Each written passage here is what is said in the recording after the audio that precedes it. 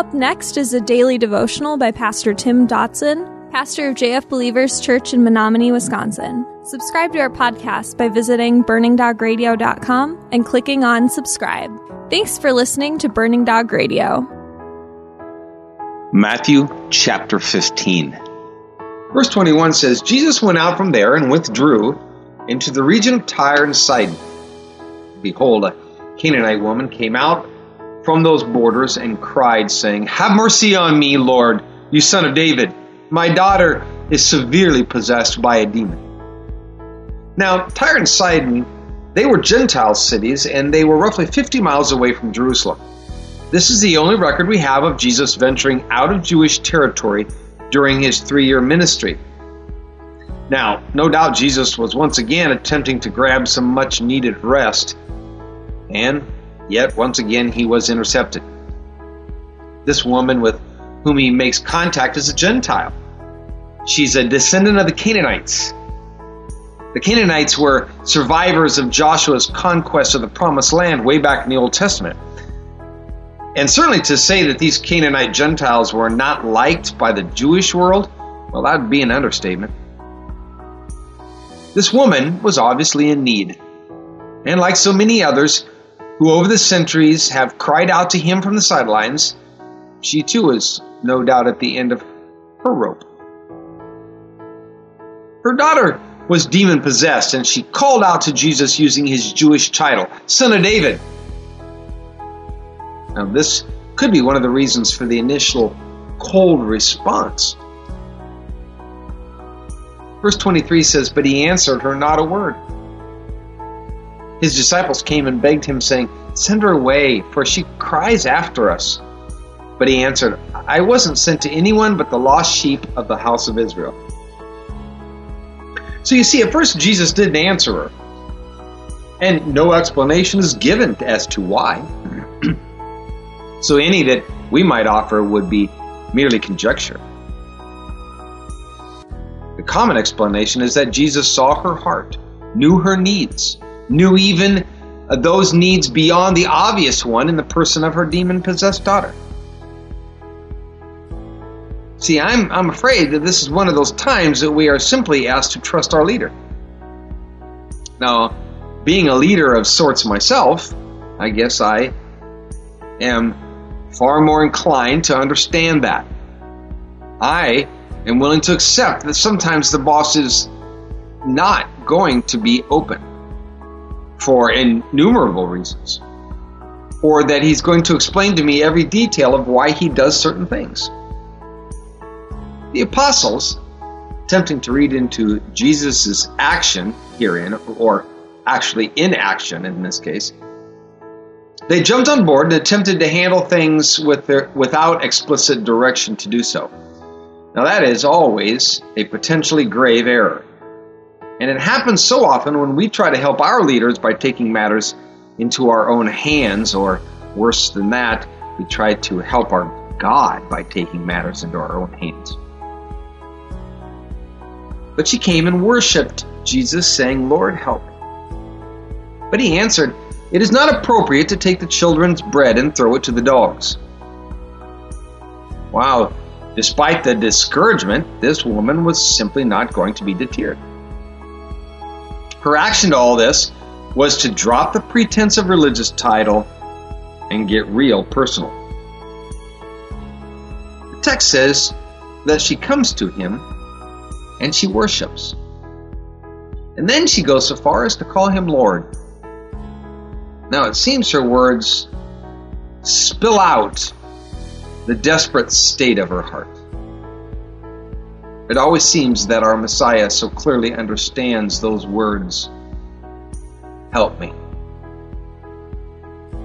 We must note that Jesus was not calling this woman a dog in the classic sense. That's quite a derogatory term in the language of a Jew. He's using, rather, the term dogs in the original language with a much milder vernacular. This herein refers to the idea of a pet house puppy. And believe me, that's quite a different story than the free-roaming, scavenging dogs out on the street, but indeed certainly less than amorous just the same. Jesus was at this point now going to fundamentally turn his attention to ministering to the Gentiles. Yet it seems he was taking a specific, careful, and pre-planned path that would not reject God's chosen people in his doing so, in his ministry to the Gentiles. Verse 27, but she said, yes, Lord, but even the dogs eat the crumbs which fall from the master's table. Ah, that is the perfect answer. She doesn't argue. She doesn't retaliate. She simply agrees with his description of her state. This was hers and our best move. Understanding the reality of our being and our personal desperate condition, if you will, it's crucial. It's crucial to giving God the open door to our hearts. Humility, you see, is a mandatory attribute to our redemption. This woman fits the bill. She totally agreed with his description of her. How about us? Psalms 14:3 tells us they have all gone aside. They have together become corrupt. There is no one who does good, no, not one. That's us, gang. Can you, like this woman, identify with that? This woman would become the first of so very many Gentile dogs.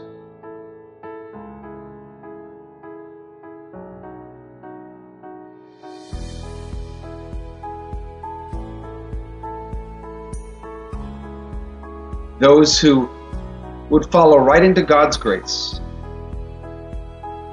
right into his mercy, right into his love. Then Jesus, verse 28, answered her, saying, Woman, great is your faith. Be it done to you even as you desire. And her daughter was healed from that hour. While those that claimed to be the believing children, they didn't hunger for his bread, this woman, this self-professed puppy, if you will, was willing to accept even the crumbs that fell from his table. This is what Jesus was looking for and is yet looking for today. Could it be that she was purposely made a living example for all of us who would follow? Scripture clearly tells us that we are saved through faith, Ephesians 2:8. This woman was great in her faith. She believed in Jesus. Through her faith, the miraculous was unleashed. So it is with all those who follow. In verse 29, we go on reading, Jesus departed from there and came near to the Sea of Galilee, and he went up into the mountain and sat there. Great multitudes came to him, having with them the lame, the blind, the mute, the maimed, and many others, and they put them down at his feet, and he healed them. So that the multitude, wondering what they saw, the mute speaking, the injured healed, the lame walking, the blind seeing, and they glorified the God of Israel. Now at this point, the floodgates had been thrown open. Jesus now opens his healing arms to all those who would come to him.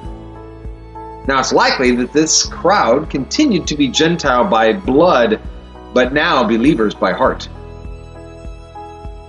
They had witnessed the handiwork of God, and in turn, they gave glory to him. When the world, even yet today, witnesses the power of God in the lives of mankind, they too, either publicly or privately, they give glory to God.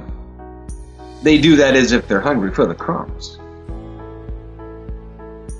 Verse 32, Jesus summoned his disciples and said, I have compassion on the multitude, because they have continued with me now 3 days. They have nothing to eat. I don't want to send them away fasting, or they might faint on the way. The disciples said to him, Where can we get so many loaves in a deserted place as to satisfy so great a multitude? What? How could they so soon forget? This should settle any issue of, some naturally divine attributes prior to ministry in these simple men whom Jesus chose to be his apostles. No, they in truth were just like you and me. How quickly we forget what he has already done. How quickly we forget the miraculous that we have witnessed, that we have been a part of. How quickly we lose our faith in Jesus. If only we would just remember what he did the last time. And Jesus said to them, "How many loaves do you have?" And they said, 7 and a few small fish. He commanded the multitude to sit down on the ground. And he took the 7 loaves and the fish, and he gave thanks, and he broke them, and gave to the disciples, and the disciples to the multitude. They all ate, all were filled.